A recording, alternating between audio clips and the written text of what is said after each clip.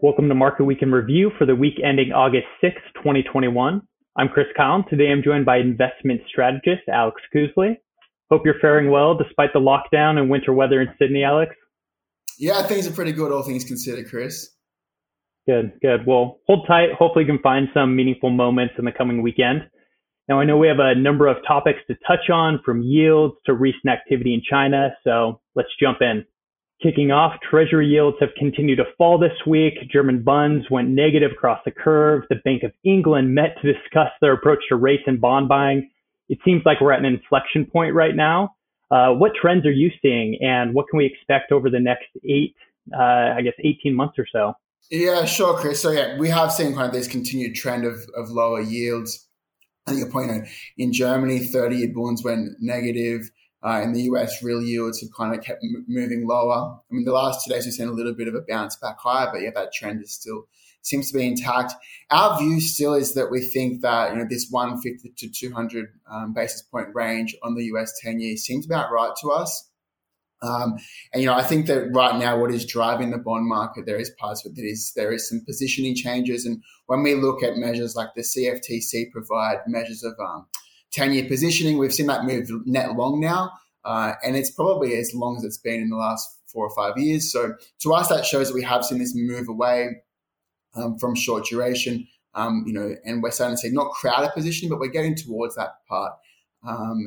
And there also is the Delta scare. I think we've talked about in previous Market Week in reviews that we do think, is a risk to monitor, and particularly in Asia and obviously in Australia where I am, it's causing a bit of problems for the economy. But for the Northern Hemisphere, we think that the risks are still fairly limited from the Delta outbreak. And so as we get through this, we do think that catalyst will come through to see those interest rates start to move higher. We're not going back to, really high levels, but we think that 150 to 200 basis point range over the next 18 months seems about right to us. Switching gears, let's maybe look at the regulatory and economic activity happening over in China. Now, first, related to what Paul and Julie spoke to last week, the China crackdown narrative further intensified this week as Tencent was placed sort of in a spotlight of its own. From your perspective, is there anything off limits? I know that there's been government mandates that's extended beyond tech. There's been education, property. What are these mandates having on the current outlook of Chinese investment? So I think that there are two key things right now in China that I think are risks that aren't going to go away. So the first one is around the way that China think about foreign investors coming into China. So they have a structure, or most Chinese companies have this structure called a variable interest entity that is generally listed in the Cayman Islands, and that gives US investors access to Chinese equity. And that isn't strictly legal in China, but they've kind of accepted it and let it go on. And it seems like they've become increasingly uncomfortable, and they would like over the longer term to see those capital raisings occur in Hong Kong and China rather than other countries. So I think that element is going to stay around with us for some time. And I think you're going to see a little bit more of a risk premium for foreign investors into those companies because of this way that, the development of China's thinking. The other part that is kind of slower moving, but also very important is I think that, at the base of the Chinese government's thinking right now is that, those companies that do consumer tech aren't viewed particularly favorably. That it's not viewed as strategically important or that, even necessarily productive use of assets. And so I think at the margin, they would like to see, assets and resources move away from those at the margin towards those areas like artificial intelligence, electric vehicles, carbon reduction, those areas that are strategically important. And I guess, and the third part of this, and this related to education is, the focus on inequality, particularly with the People's Congress coming up next year when, Xi will cement a third term, provided nothing goes wrong. That focus on inequality is also going to remain. So education, property, healthcare, those are the kind of areas that are going to remain in focus there, we think.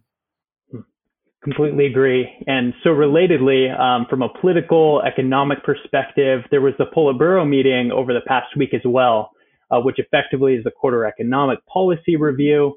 Any key takeaways as it relates to fiscal or monetary support for the back half of this year, or anything else of note, maybe infrastructure?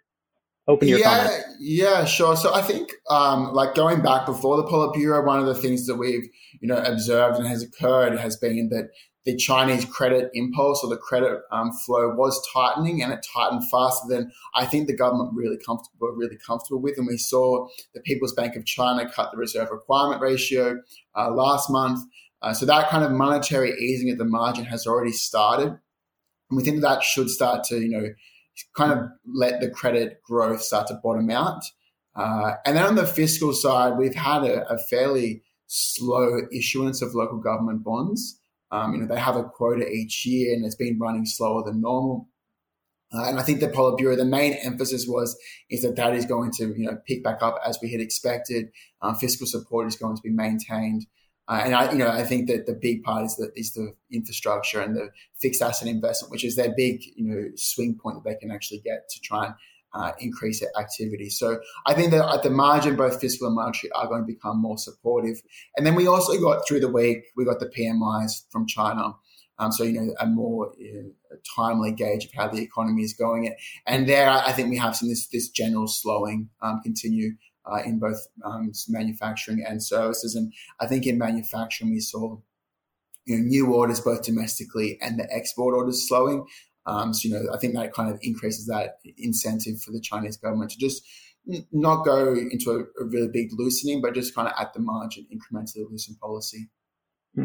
A definitely watch point for not only this month, but the remainder of the year.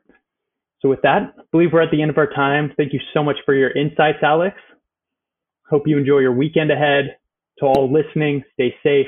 Enjoy what remains of your summer or winter days.